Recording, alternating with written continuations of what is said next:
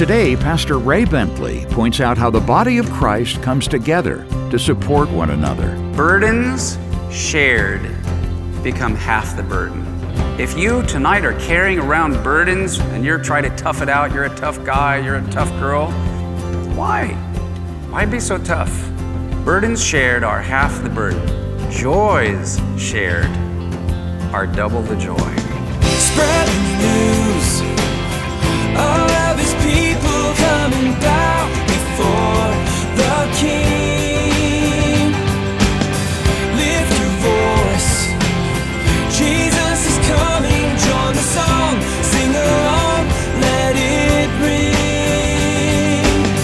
Welcome to Maranatha Radio with Pastor Ray Bentley. Maranatha, bringing the message of Christ's soon return, the whole gospel to the whole world.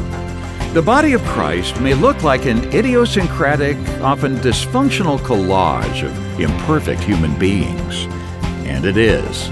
And it's also the living organism the Lord chose to carry out His work upon the earth. And one of those works is to minister to the needs inside the body.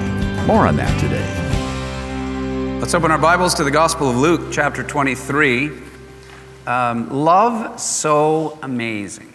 All right, let's start with verse 26. And here we have the King of Kings, the Messiah, prophesied, long-awaited, desired, and anticipated Son of David. And now he is on his way to a cross, even as the Scriptures had said. But this was what God had foreknown and foreordained in eternity past. God always has known the day would come when He would send His beloved and only begotten Son to die as the sacrificial lamb. Worthy is the Lamb who was slain before the foundations of the earth were even laid. But now as we come to verse 26, it says, "Now as they led him, Jesus, away, they laid hold of a certain man, Simon, a Cyrenian, who was coming from the country, and on him they laid the cross that he might bear it after Jesus." Here we have a unique situation where there's this man named Simon who is brought into the story and brought into the scene. He hadn't anticipated this. When he came from the continent of Africa, the northern part of Africa, who was a Jewish African believer in Judaism and in the hope of the coming of the Messiah, he had no idea when he began to go to Passover this particular year that he would end up actually entering into the story, the greatest story ever told, that he would actually enter into the story of the redemption of all mankind, that he would be written into the Gospels, the narrative and the record of the Gospels, the good news according to Matthew and Mark and Luke and John, that he would actually end up bearing for a portion of that journey the very cross of the Lord Jesus Christ. And now the background of this was that the Romans, they did many public executions during this time in places, what they would consider those who were rebellious, or they were traitors, or they were those who would lead a revolt. They reserved this punishment of crucifixion for the worst offenders. Now, we went through the trial. Jesus had violated none of the laws of the Romans. It was the pressure put upon Pilate by what I would say relatively small group of those who were the religious leaders at the time. He has violated our laws, and he's a blasphemer, and he needs to be put to death, but we don't have as Jews the right to do that, and so we need Rome. And they trumped up charges. He's a king, he's a rival, he says don't pay taxes. They told some things that weren't true, mixed it with a few things that yes, he was in fact a king. But part of what the Romans would do is that they would make the prisoner on the way to the execution bear his cross. Now that may have been just the cross beam itself where his arms would be, but still large, heavy, and this was after his beating and after his humiliation, after he had had, cloth wrapped around his head and they had hit him, and then remember mocking him, prophesy, who was it that hit you? Jesus has been brutally, torture is the appropriate word of what has happened to him, and now bearing his cross. And he's going, now, by the way, from the place where he was beaten, and then as he would make his way to the place of execution, he would have been going through the streets. This was a brutal time. This is the Roman era. This is 2 millennia ago. And, why did Rome do this? Well, it struck fear into the hearts, obviously, of anyone as he made his way through the market, and there's people coming and going and parents shielding the eyes of their children. And yet it was a public demonstration. It would be a public execution, and it was, from Rome's perspective, a public humiliation. That you will not only be executed by crucifixion, when you arrive there, you will bear the shame, you will bear the humiliation, and you will bear the weight of your guilt for the crime that you have committed, supposedly against Rome. And so here now is Simon, carrying either the cross or the crossbeam, whichever one. It was very heavy. You imagine Jesus, after all that he has been through, starting with the Garden of Gethsemane, where he was already emotionally brought to the point of breaking. Some interpret that he felt like he would die in the Garden of Gethsemane, sweating, as it were, great drops of blood, not even making it to the cross. And an extreme situation that even medical people will say, someone that it's almost like breaking inside and the blood forcing its way through the pores of the skin, mingled with sweat. Then he went, so that was the emotional part of the trauma, followed by the physical beating, 39 lashes and all that took place there. That would make its way, as he made his way to the cross, Christ stumbling, not able to carry.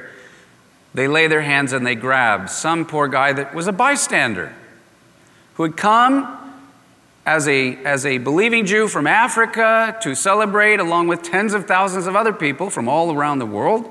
He came to celebrate Passover. This Passover, a Roman soldier's hand is laid upon him. You don't get to vote or weigh in, or no, not really, no thank you, not today. He was dragged into the situation, thrust into the scene by all these Roman soldiers who are not messing around. And the next thing you know, here's this African who is walking with the very cross of Christ. Now, I must, if I can paint a little bit of the picture here, Christ's blood would have already been on that cross. This man had no idea, but as he begins to bear, even if it were the cross beam, the very blood of Christ would have then gotten on his clothing, probably on his skin as he is walking and as he is bearing now the burden of that cross with Christ. So he is drafted as a volunteer. May I say that Simon is a picture of you and me. That he's a picture of you and I, because now Simon's able to identify with Jesus, and Jesus is identifying with Simon. How many of you know and believe it was no accident that Simon was there that day, standing on that corner, and got conscripted in by the Roman soldiers? This was the divine plan of God.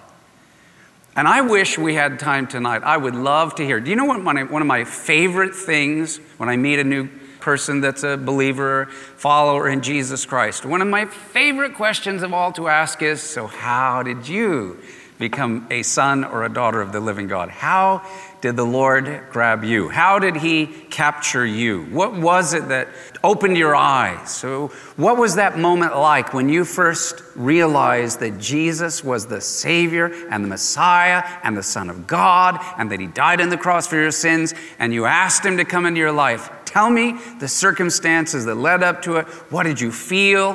What happened? I love that story. Here's the story of Simon, and in a way, we're all like Simon.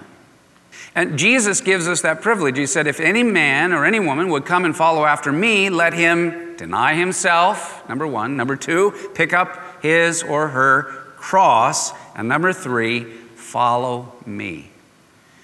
Do you realize that there is, in this world, because of the spiritual battle going on, the moment you claim to be a believer, lover, follower, disciple of Jesus Christ, there are some people that think, oh, good for you, cool, good.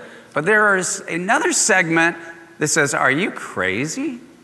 Are you out of your mind? Are you one of those? Are you a religious nut? Are you a zealot? Are you, why can't you just say that he is a nice man, a good man, a moral teacher, but you're one of those. You are a follower, you're in love. And there can be a certain humiliation. There can be almost a shame that you're a born again probably too. Well, that's what Jesus said would happen if you follow him. Surely every believer at some stage in their identifying with Jesus Christ has had somebody, and usually it starts off with somebody in your extended family that doesn't think it's that cool that you became a committed follower. Especially if they're not, because it's like convicting, right? Wow, you became, well, I'm not. So now they feel pressure and they don't like that. So they're going to attack you.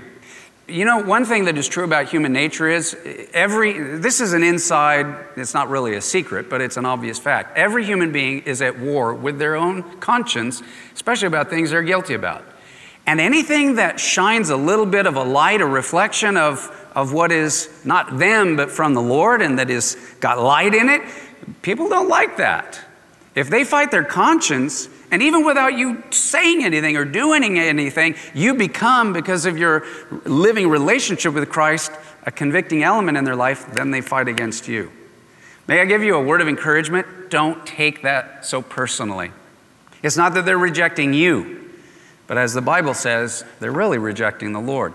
And don't think that that is even the end of the day, because there are many who have been convicted and hurled insults, who that was only the beginning. That's actually a healthy sign. If somebody at work or somebody in your family, somebody that you know or the school that's convicted and they're bugged by you or whatever, I smile. I go, all right, Holy Spirit's working. They're convicted. God can do something with that. The ones that really scare me are the ones that don't feel anything or care anything. It's, oh, well, whatever, It's like, whoa, or that's not a good sign. Maybe the Bible says your conscience can be seared to where it becomes dead. You don't feel any, that's very scary. We know what a sociopath is, but spiritually, reprobate is someone that can no longer be reached or convicted, or they have no conscience, or they don't feel anything. We don't know who or where that place is, but actually, if there is some conviction, that's a healthy sign. Pastor Ray Bentley will have more of today's study in just a moment. So many listeners have shared comments on what Pastor Ray's teachings on Maranatha Radio have meant to them. What a blessing it was to be taught by Pastor Ray. He is greatly missed. But Pastor Ray's son, Daniel, has taken the reins and is doing great work in teaching God's Word. I can see the Holy Spirit burning in Pastor Daniel, and I am proud to support and be led by him as my teacher. May God's hand continue to rest on Daniel as we pray for the entire Bentley family. These teachings continue here on the radio thanks to the support from listeners like you. If you'd like to partner with Ray Bentley Ministries and Maranatha Radio, just go to our website at raybentley.com. That's raybentley.com. And now more of today's message from Pastor Ray Bentley. So we as believers who follow Christ, we also will receive a certain humiliation, rejection, but that's not necessarily a bad thing, as Simon would come to find. Carrying the cross was a sign of your guilt, and yet we know the story, Jesus was not guilty. He was innocent. Pilate declared with his own mouth, he was the judge, declared with his own mouth 3 times, not once, not twice, but 3 times, this man is innocent. I find no guilt in him. Pilate is now on record on the best-selling book of all time around the world in every language that you can imagine, stating that in Jesus Christ, he was innocent, not guilty, and let me declare it 3 times, and then turned around and sentenced Jesus to death by crucifixion. That's not a good record as a judge. So anyway, thousands of Jews, tens of thousands of Jews are coming from all over. Here is this poor man who, by the way, had traveled some 800 miles to celebrate Passover.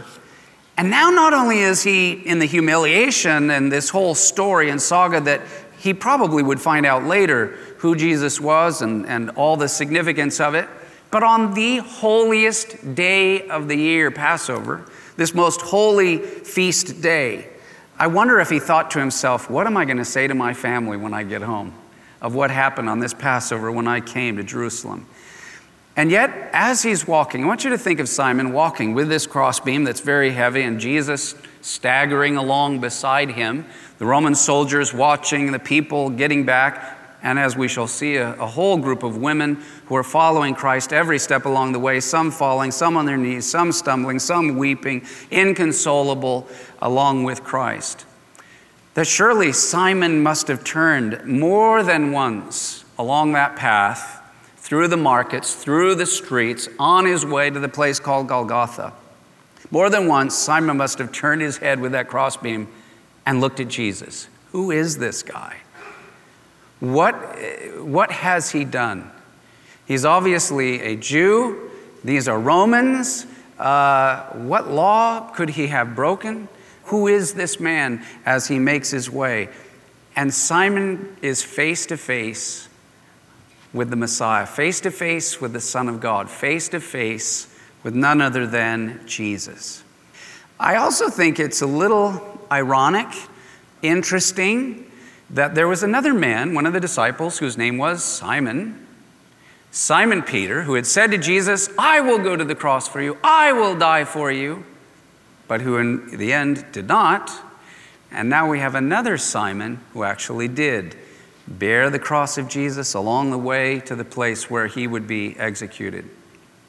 You know, from Scripture, there is very strong indication, and most Bible commentators will say that it becomes self-evident that Simon did actually become a believer. Not then, not right away, probably took some time, and how many believe this changed Simon's life? He was never the same man after that. Who was that guy? There was something about him. There is evidence that Simon, in fact, did become a believer. Mark identifies him, if you want to write down a cross-reference, the Gospel of Mark, chapter 15, verse 21, I believe. He identifies him as the father, Simon, the father of Alexander and Rufus. Now, write down one more cross-reference, Romans chapter 16, verse 13. Rufus is greeted by the Apostle Paul as a beloved brother in the Lord. Greet our brothers in Rome, one of whom is Rufus. And it is believed that Rufus was one of the 2 sons of none other than Simon, who bore the cross of our Lord. Meaning that probably Simon became a believer, told his sons, and that these sons actually became members and part of the early church, even there in the early days of the book of Acts. And so just a very simple note here. Our Heavenly Father can turn even the most humbling of circumstances for His kingdom and for His glory. Amen? He's a great God. Okay, let me just throw one other thought here. As Simon got close to Jesus and he bore the crossbeam of Christ, Simon becomes an example to you and me. We talked about koinonia, which means fellowship and community and communion and coming together. We all struggle with a little bit of a portion of loneliness that on any given day is a little less but still there, or a little more. Every single one of us has a gnawing loneliness, a feeling of something missing. And by the way, that will never completely depart until we are with the Lord face to face and get our new bodies. We're constantly yearning and groaning for our full redemption, including our brand new bodies. Anybody say amen to that? So if you do have degrees of loneliness or whatever, even after you've accepted Christ and you're filled with His Spirit, that's normal. The Bible, Romans 8, says that the creation even groans and yearns for its redemption. They're kind of waiting for our redemption, so they get redeemed. And then the deserts blossom as the rose, and the lion lies down with the lamb, and all of that.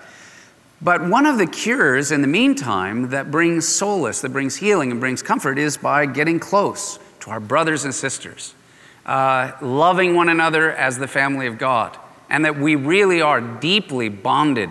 And it's deeper than your blood brother or your blood sister or your blood father or blood mother. Even your immediate family, there's something in the Holy Spirit and in Christ that knits us even into a stronger, eternal family forever. So we need one another. But may I say that as you get beyond the surface level of niceness and politeness, when you really get closer to people, you will find that they, just like you, have flaws, imperfections, weaknesses. They have their own strange little weird idiosyncrasies, their odd little quirks, their unique personalities, just like all of us. Amen? And there is a certain weight to all of that. It is much easier to stay a little bit just kind of distant from everybody else. The problem with that is it makes our emptiness and loneliness and groaning all the worse. But then getting near to people, as you really start getting close to people, there's kind of the weight of bearing one another's burdens, bearing one another's hurts, bearing one another's sufferings, and so forth. Let me just give you a very simple word of exhortation and encouragement. When you do start really getting close to someone, that's normal, that is healthy. Even as you begin to feel, whoa, I'm starting to really, hear and get to know, and I'm feeling the weight, actually, of another human being. Like Simon, it brought him to salvation with Jesus. So also there is, care for one another, love one another, share with one another, confess. Even James 5 talks about your faults with one another that you may be healed. This is a great line. The first time I heard it, and I'll never forget it. Burdens shared become half the burden. If you tonight are carrying around burdens and you're trying to, try to tough it out, you're a tough guy, you're a tough girl, why? Why be so tough? So hard. Burdens shared are half the burden. Joys shared are double the joy. Don't keep it in. Share it. Community, koinonia, love. That's what love really is, as we love one another and bear one another's burdens. Pastor Ray Bentley, pointing out the way the body of Christ can share our burdens and joys together. And Pastor Ray will have much more as this message continues here on Maranatha Radio. Today's study is titled, Love So Amazing. If you missed any part of the presentation, you can hear a replay on iTunes or at raybentley.com. That's raybentley.com. We hope you'll stop by our site today. When you're there, you can leave a few words in tribute to Pastor Ray's life and ministry. And under Media, you'll notice 3 words, Watch, Radio, and Devo. 3 ways to enjoy Pastor Ray's insights. Plus, click About and find out more about Pastor Ray and find out how you can come into a deeper relationship with the Lord. And at the bottom of the page, you can sign up to receive Pastor Ray's daily devotions via email, free of charge. And then, after 30 years on the radio and the passing of Pastor Ray Bentley in early 2022, we're approaching the end of the Maranatha radio program. We'd like to thank you, our dedicated listeners, who've joined us through the years as we've journeyed with Pastor Ray through the Bible. We'll be continuing the broadcast through the end of this week, but we're excited to share that we'll have a dedicated online location to access all of Pastor Ray's content, including video, audio sermons, books, and more. Please visit raybentley.com to follow along with us. But we hope you'll stay with us here on the radio right up through Friday. Next time, join Pastor Ray for more from our studies in the Gospel of Luke. More from God's Word next time on Maranatha Radio. Maranatha, bringing the message of Christ's soon return, the whole gospel to the whole world.